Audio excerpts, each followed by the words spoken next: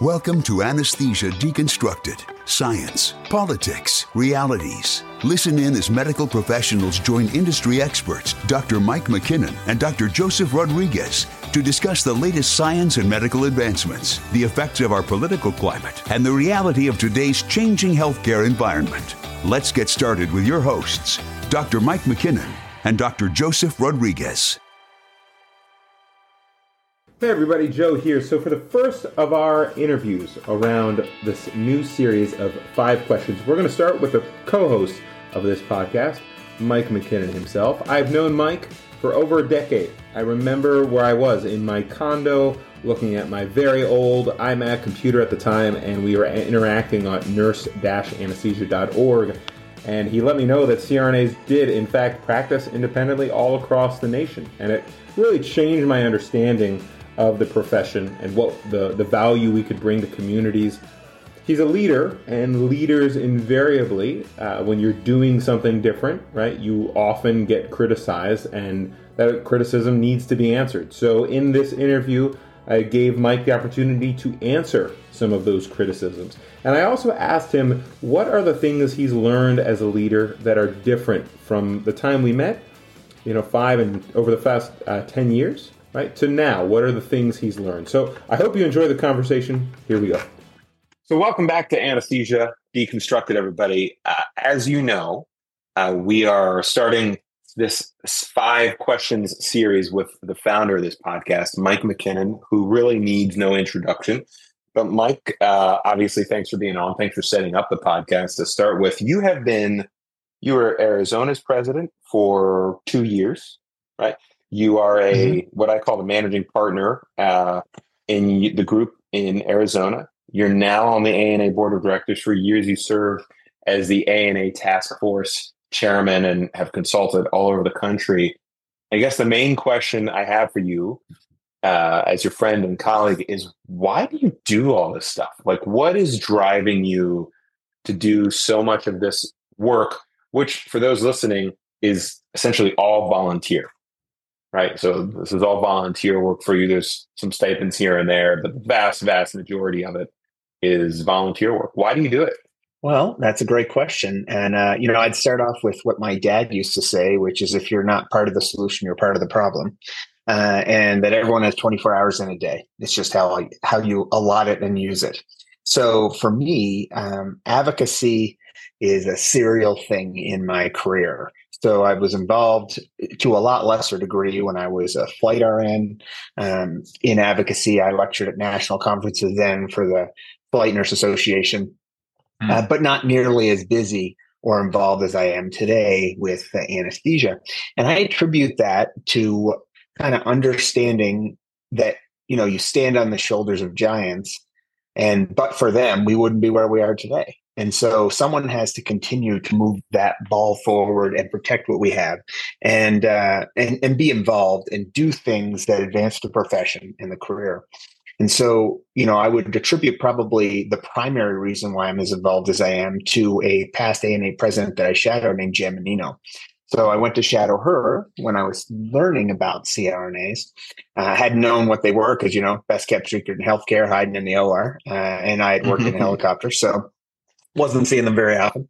I didn't know they existed. And so discovered it on the internet, basically. And she offered to have me come shadow her. And her and another past president, Linda Callahan, invited me to their home, to Jan's home, invited us to stay there overnight as well while I was there shadowing her in the OR. And the two of them sat down at dinner with me and explained the entire history of the profession and all the battles and all the advocacy wars and, all the things to get direct reimbursement, just how much work it was over time. And basically just to rekindle that understanding and drive to be a good professional citizen in nurse anesthesia and anesthesiology. And so, a large part of that's advocacy. And so that's why I got involved. And I don't want anyone else to be my boss. So that's why I'm a managing partner in a company. And, I just want to move the ball forward for everybody because ultimately that helps us all. When I hear that, I think, it sounds like you're a pretty driven individual, generally speaking, but maybe not, you weren't to this level. And I'm not sure if you were in a different environment, if you would be the same. But anesthesia, there's so much overlap between the profession. There's a lot of tension. There's a lot of competition. Obviously, there's forces within the ASA who would see CRNAs not exist. I think that's fair to say. It seems like it was kind of a marriage of environment and individual personality, and it just brought it out of you. Do you think that's fair? Yeah, I think I think I have a natural tendency to want to be involved. I don't like to do things that I can't be really good at. I don't like to sit in the background while others make decisions for me or for my future. I've always been taught by my father, and that's who I would attribute that entirely to, is that, you have to be the person who writes your story. And that means being involved and doing the work up front and throughout to maintain it. Now, the side benefit of that is that you also help everyone else along the way. And that becomes sort of the bigger, broader goal, because, once you achieve where you want to be in your career, where I feel like I'm there now and have been for a couple of years, now I want to give back a little bit more. Hence the reason why I decided to run for the ANA board position. Yeah, that makes a lot of sense. You said, that's why I'm the managing partner or a manager, whatever the title is you guys use locally. A lot of people hear that and they think when you're running your own shop, there's no accountability, right? It seems like, rather than reporting up to another anesthesia professional, or even though you might be reporting up to a board, right? Rather than your traditional employment relationship, who are you accountable now to, right? And I'm asking knowing it's, you're accountable to your contract holder. Could you contrast those two things? Because I don't want people to hear that and think, well, I'm my own boss, so I'm not accountable to anyone.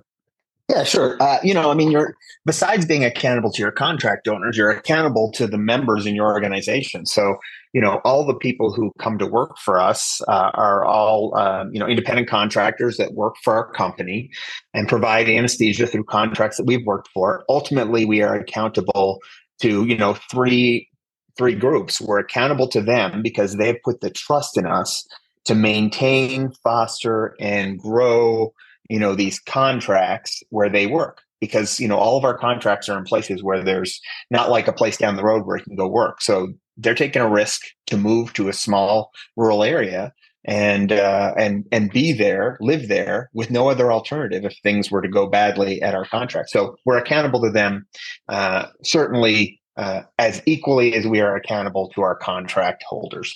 And so obviously you're accountable to the contract holders, which subdivides into administration and surgeons, right? So you got the administration who, as long as you meet what it says in the contract, they're happy. As long as, if you're asking for a subsidy, the subsidy is reasonable, they're happy. As long as the services they want and you can provide it, they're happy. And ultimately, they don't really care as much about the details. They care that the surgeons are happy. So your primary stakeholder is ultimately the surgeons, because that's the economic engine of the hospital, the operating room. And so, you're trying to always meet the surgeon's needs. And that's part of anesthesia I think some people struggle with, right? The service nature of anesthesia. So when I say things like, I want to be my own boss, what I want is to be involved in those conversations with those stakeholders. I want to be involved in structuring how we create performance metrics. I want to be involved in structuring how we develop the service and, making it equitable. A lot of people would not enjoy some of these things, but I know you and I both do. And, even if it gets super frustrating because there's competing interests, right? Everyone wants to make as much money as they possibly can, do as little work as they can. And everyone wants you to provide all the service that they want, but pay nothing for it. Those are the competing interests right there. And so that's just how it is, right? That's human nature. And that's good business, really, on either side. Absolutely. That's the win-win. The less I have to do. That's the win-win, right? So we stand as managing partners, as the mediators between those groups to find what I would term as the solution, where everybody gets a little bit of what they want, but no one gets everything that they want, but everyone's happy. And I enjoy those positions. I enjoy sitting in the boardroom at the hospital and having these conversations with the administrative team. I like having the conversations with the surgeons about, what new things we can do or what new service lines they want to bring or, how we can make things happen that they want. I like that. There's something about it that's ultimately rewarding. And especially things like that in a small rural community where if the surgeons didn't provide the service, it just wouldn't be here. So, there's, as opposed to working, say, in a big city, I see my patients at Walmart, everywhere you go, it's a small town. Everywhere you go, you're going to see people who you've taken care of. And so you are accountable. The third, corner of the triangle of accountability is to the patients, right? Mm-hmm. So in a different way than you're accountable in a big city, because you're going to see, Bobby Joe that you put to sleep last week for a lap chole, who didn't have any nausea, and has every other time at the local restaurant next week. And so that small community nature can really impact your business. It's like Yelp on a smaller scale, and the people who are telling the stories. So, you're accountable, of course, to them, not just for good service but good outcomes. Right. Yeah, that makes a lot of sense. And it's a great answer. It's a nuanced answer. It's and that's why I wanted to have you on first for the series, because I knew you would give those quality answers. So you've been around a long time, like we said earlier. You're nationally known within the industry. I think that's very fair to say. And I think sometimes there's a caricature of you, though, in terms of being brash, having a big personality, right? Especially from, you and I are both getting older, right? Especially when we were younger, right? And we have a little more energy for those types of things. But what would you say to your critics, especially those kind of internet warriors on places like Reddit or SDN, places where people new to the business are coming in and they see your name and it's associated with being against physicians in some way, being anti-physician anesthesiologist? What do you say to your critics who say you are anti-physician? Well, I think what I would say is I'm not anti anybody, but I am unapologetically pro CRNA. So I look at this as a market discussion, and I look at it as a competitive natural market, which is what it is. That's the nature of anesthesiology. We are not socialized even medicine all in Canada. So all services, the whole service sector economy. Yeah, exactly. All it is a basic market 101 competitive nature market. And that's what we are in. And our competitors are physician anesthesiologists. That doesn't make them bad. That just makes them competitors. And so on an individual level, I would have no problem hiring physician anesthesiologists. Some of my best friends and mentors are physician anesthesiologists. So on a personal level, no, I have nothing negative to say. I think they get excellent training. I think they generally do a good job. And I think that, the vast majority that I've interacted with have been great people, just like CRNAs, right? And then there's bad apples on either side. What I would say is that I am definitely against wasting money in a healthcare system that has significant downward economic pressure and will continue to have that pressure. In fact, it's ramped up in the anesthesia world in the last 3 years with the astronomical increase in salaries. So we are heading toward a Y in the road here for anesthesia services. And the truth is we need to use everyone to their maximum capacity who's capable of working to their maximum capacity, regardless of their initials. That's it. And if a physician anesthesiologist is supervising 4 people and not performing anesthesia, then what we've done is eliminate an excellent provider out of the pool of providing anesthesia. We've closed the room in order to have someone watch 4 people, 4 CRNAs perform their job. And that to me is economically unfeasible into the future. But let me dive into that example specifically. You and I both trained back east. There's a lot of care team models back there. Sure. Again, for those listening, care team being defined as people who follow, not that all, I don't think care team, we often say the team model, right? But team is super broad. This is specific type of team where some of the team members are limited by CHEFRA guidelines. Some of those people have been doing that for 5, 10, 15 years. That's the culture, right? Everyone is used to that. Even the physicians are used to that, right? They don't necessarily want to be in the room doing their own cases all the time. What do you say to, so if that group comes to you and says, hey, we want to make some changes, it can't all be overnight. what do you say to them to say, well, here's your first step, right? You're not all going to become, right? Because those professionals, if they're 10, 15 years in those areas, they're going to have a challenge going to your practice, right? Yeah. So what do you say to them? What's the first step in getting more value and in becoming a more full service practitioner or a more full service department? That's a great question. And I think that, like all culture changes, nothing can happen quickly.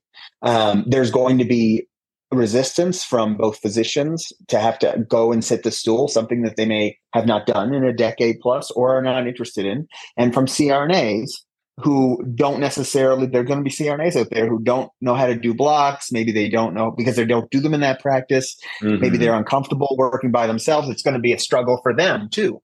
So it takes time to change that. And the first step is mutual respect, right? So you can't create a culture change if you continue a subservient culture. Mm-hmm. And in many cases, the nature of this 1 to 4 medical direction is not a team. It is a dictatorship, unfortunately. And that's not every physician, and it's not every CRNA that feels that way. But there's enough of it that people get a very bad taste in their mouth for those practices, where someone maybe if, and that's, it's nothing about professions, but maybe the physician anesthesiologist says, well, I don't like to use suck that my patients only rock, but the CRNA is the one doing the case. So they force them to then utilize the drug that they are comfortable with or the technique that they are comfortable with. Well, I don't like to do deep extubations and, in parentheses, because I've never done them. So we're going to wake everyone up today, except for the CRNA is going to be the one doing that work. Mutual respect in a real team environment means not enforcing your views and opinions and practices upon another, but having a discussion and giving people practice freedom to have job satisfaction.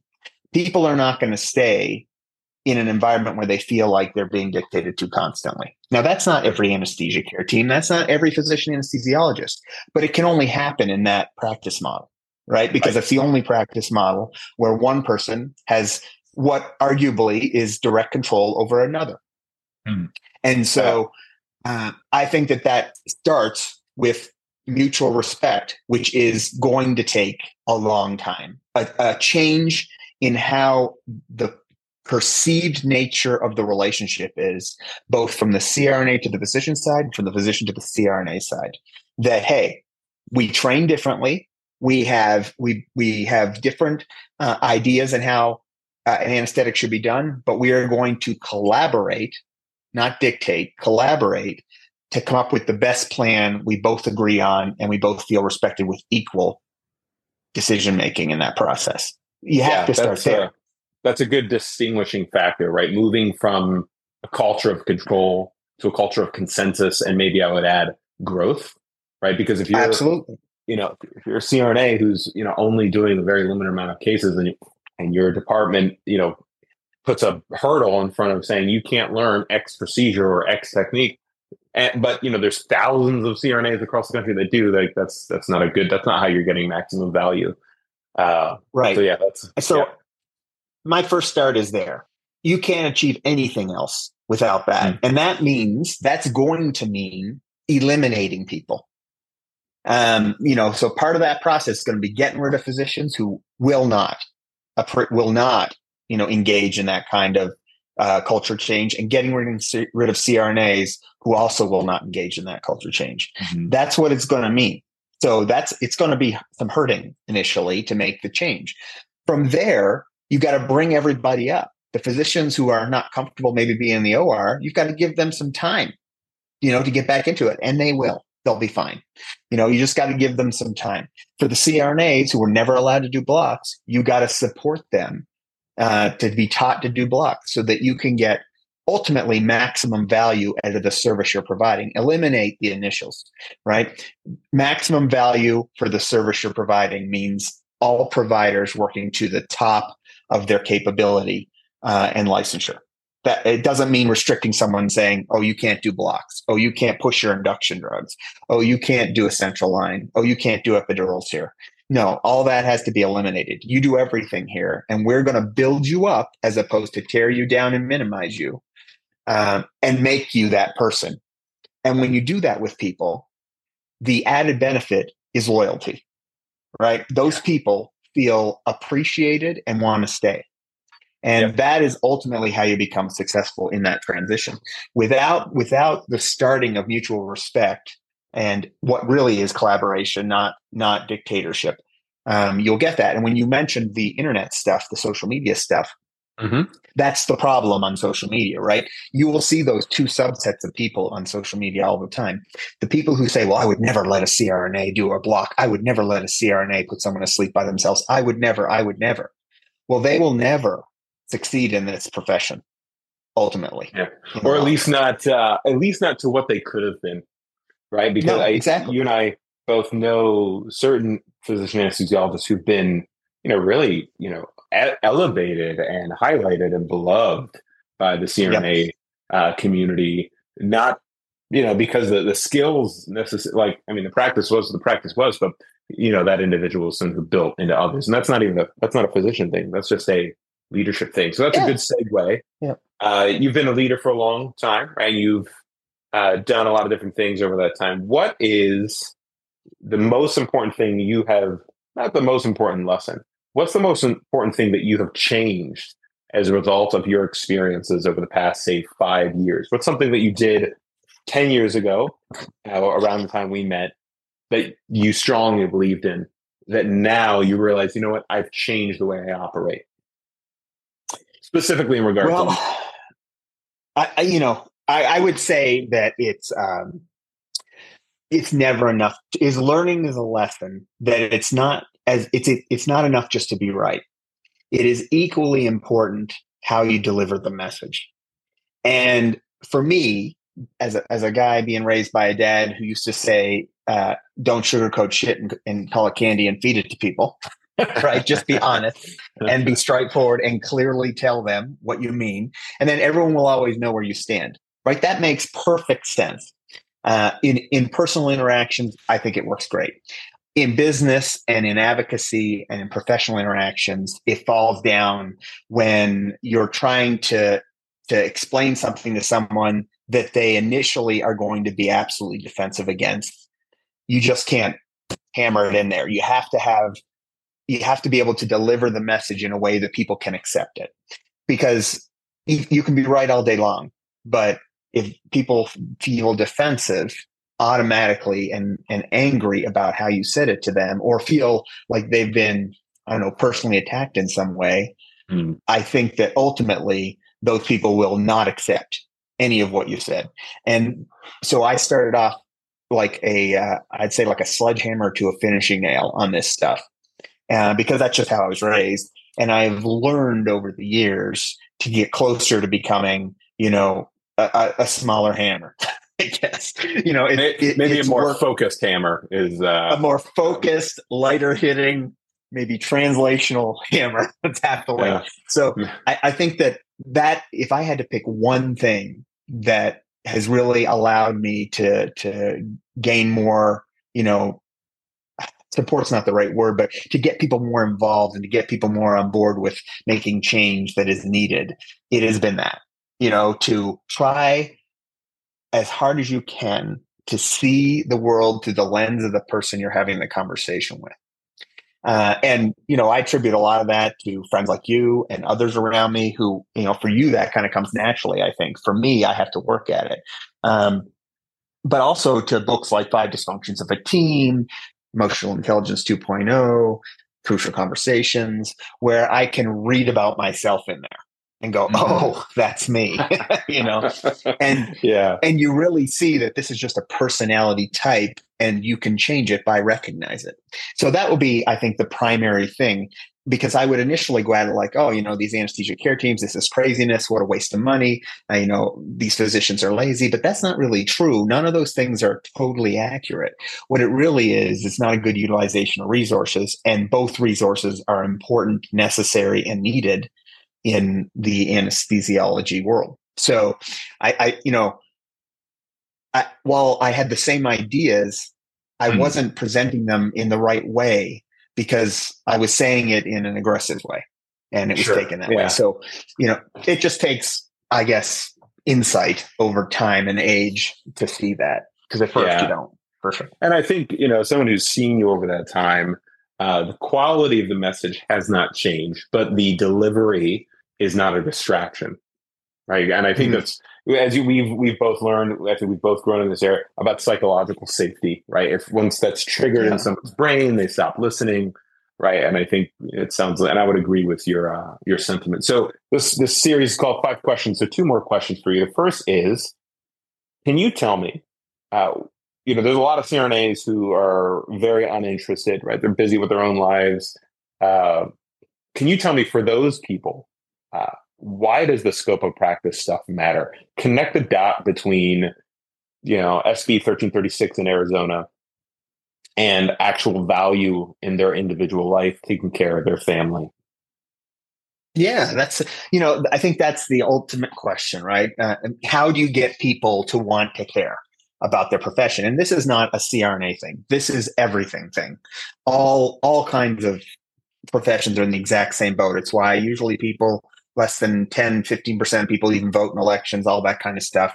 That's why, right? Well, I think the answer there, you used our bill here in Arizona. The answer there is, what ultimately is the goal of becoming a CRNA if you eliminate the professional satisfaction side? You like to do your job. This looks cool. I want to do it.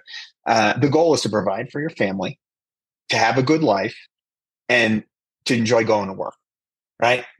Those are the 3 goals, right? That's the basic needs on the Maslow's hierarchy of needs, right? You're going to do the 3 things that are going to make you happy and keep you going back. You don't want to be going to work every day saying, I hate it here. I hate this place. I hate all these people, because eventually you'll quit. Right? I hate my job, that sort of thing. So what the connection there is, when we in Arizona changed the law to do 2 things, or 3 things. We changed the law so that a physician couldn't be liable for the actions, malpractice, negligence of a CRNA. Sounds very simple. Why does that matter? Then we opted out in a very close period of time. And then, we basically, by opting out, eliminated the idea that someone was supervising you in any kind of way that could suggest liability, even though it didn't really exist. What did that do for the average CRNA in Arizona? Well, I can tell you that the reason wages are going up and jobs have opened up significantly are all related to advocacy and those bills. When I left Arizona to go to anesthesia school, like 15 or whatever it was years ago, there were CRNAs working at the VA hospital, county, maybe some plastic surgery's offices, and that was about it. And when I came back, it had exploded. And then and why did it explode? Because CRNAs were now being used by one particular group, Arizona Heart Anesthesia, as essentially independent practitioners. And so the scope of practice expanded right there, right? By doing that, people enjoyed their job more, they got paid more, and they didn't hate coming to work. So and that all those things. That was an interprofessional practice. There was physicians too. There was physicians too. Yeah, it was a collaborative practice, except for you worked independently in your own room. So, but it was mixed. It didn't really matter, and everyone was very collegiate, because when control, there's no control implied like that, then real relationships happen, and I think that's how and a lot of those physicians that you and I are very close to all come from that practice. And so I think that, that change, and then the advocacy that happened with the bill, all of those things, and opt out, that opened up the practice in Arizona to CRNAs having better practices in autonomous, collaborative, independent practices across the state. It's exploded in the last 5 years for sure. And that autonomy, my whole doctoral project was on, job satisfaction and practice models in Arizona. That autonomy leads directly to satisfaction per all the research. And autonomy also leads to higher salary.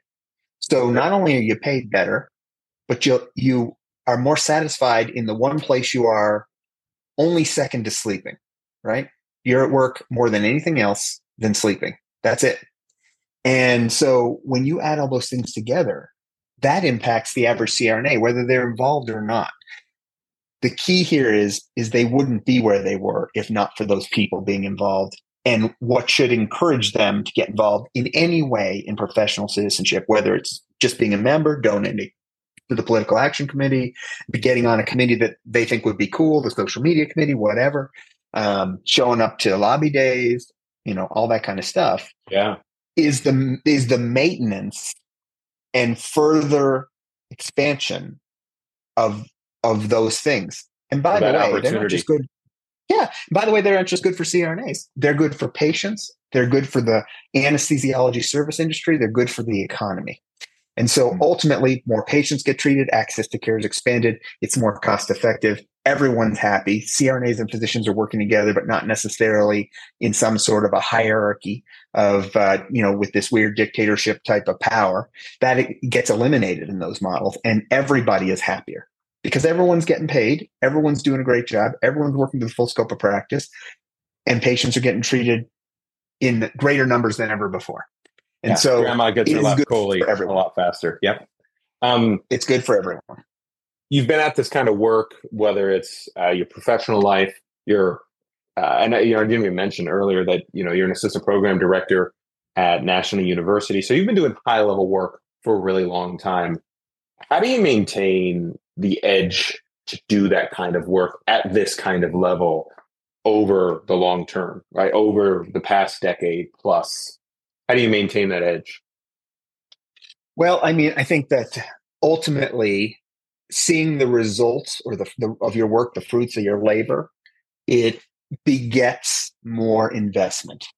So when you're fighting for something that you really believe in and you want to be good, whether it's me training our nurse anesthesia residents and teaching them to be capable of working in any practice model and then watching them go out and do awesome in their first jobs, or whether it's, fighting for elimination in Arizona of, liability from physicians for anything a CRNA does and being involved in that process so that physicians don't have to worry that they're liable for the actions of a CRNA, or if it's opt-out that eliminates a perceptual barrier to expand practice. When you achieve that and you win that thing, whatever it is, you successfully achieve that goal, it is an endorphin rush and exciting because you know that things are moving forward to the benefit of everyone. And ultimately, that's what keeps you going, right? It's that continual, and the people around you, because none of this is done in a silo. Like, I'm 1/100th of anything I've ever done. And so all these people involved, you become very close and it becomes a synergistic team of people, and people join over time because they're excited to be part of a winning team. And when that happens, you develop really tight relationships. And when you feel like, this is just so much, I'm so tired of this, I'm sick of this BS and there's someone there in that team that lifts you back up and gets you back in the game. And ultimately, I think that's why you can function at this high level. Not everyone has the time for that, but they don't all have to. Just everyone has to want to be involved in some way, be a good professional citizen in some way. Be a member, donate to the PAC, join a committee. Maybe you'll run for a board at a state association, or maybe you'll just be involved, on the periphery as much as you can. All of those things are important, So when you see, when I came back to Arizona and there was 7 people sitting in a bar talking about the board, that was the board. And now it's a group of probably 50 to 75 people pretty intensely involved. It is very professionally rewarding to see that happen. And the only reason that those people are professionally involved is because of the mentorship by the previous group of people and the success of the previous group of people that gets them excited and draws them in. Yeah. And I think that cast the vision down to the next generation, so to speak. Yeah. Yeah. And you have to learn how to hand it over, right? And not try to control it. That's another key. Yeah. And that's a whole other subject. Mike, that is great. That's the last question. You and I could talk for hours about a variety of different topics. And this is Anesthesia Deconstructed, or else we could dive into really controversial issues. That's for another podcast. Maybe that's in the 2030s. Thanks for being on, man. We're going to leave it right there. All right. Thanks, Joe. Thank you all for tuning into Anesthesia Deconstructed. I am your host, Joe Rodriguez, alongside Mike MacKinnon. Thanks to our producer, Adkins Media. If you enjoyed our conversation today, we truly appreciate if you could leave us a review on Spotify or Apple Podcasts. That feedback helps us bring more value to our listeners. And if you have any questions, topics you'd like us to delve into, or direct feedback on an episode, don't hesitate to send us an email or direct message on Instagram or Facebook. Onward, friends. Thanks for listening.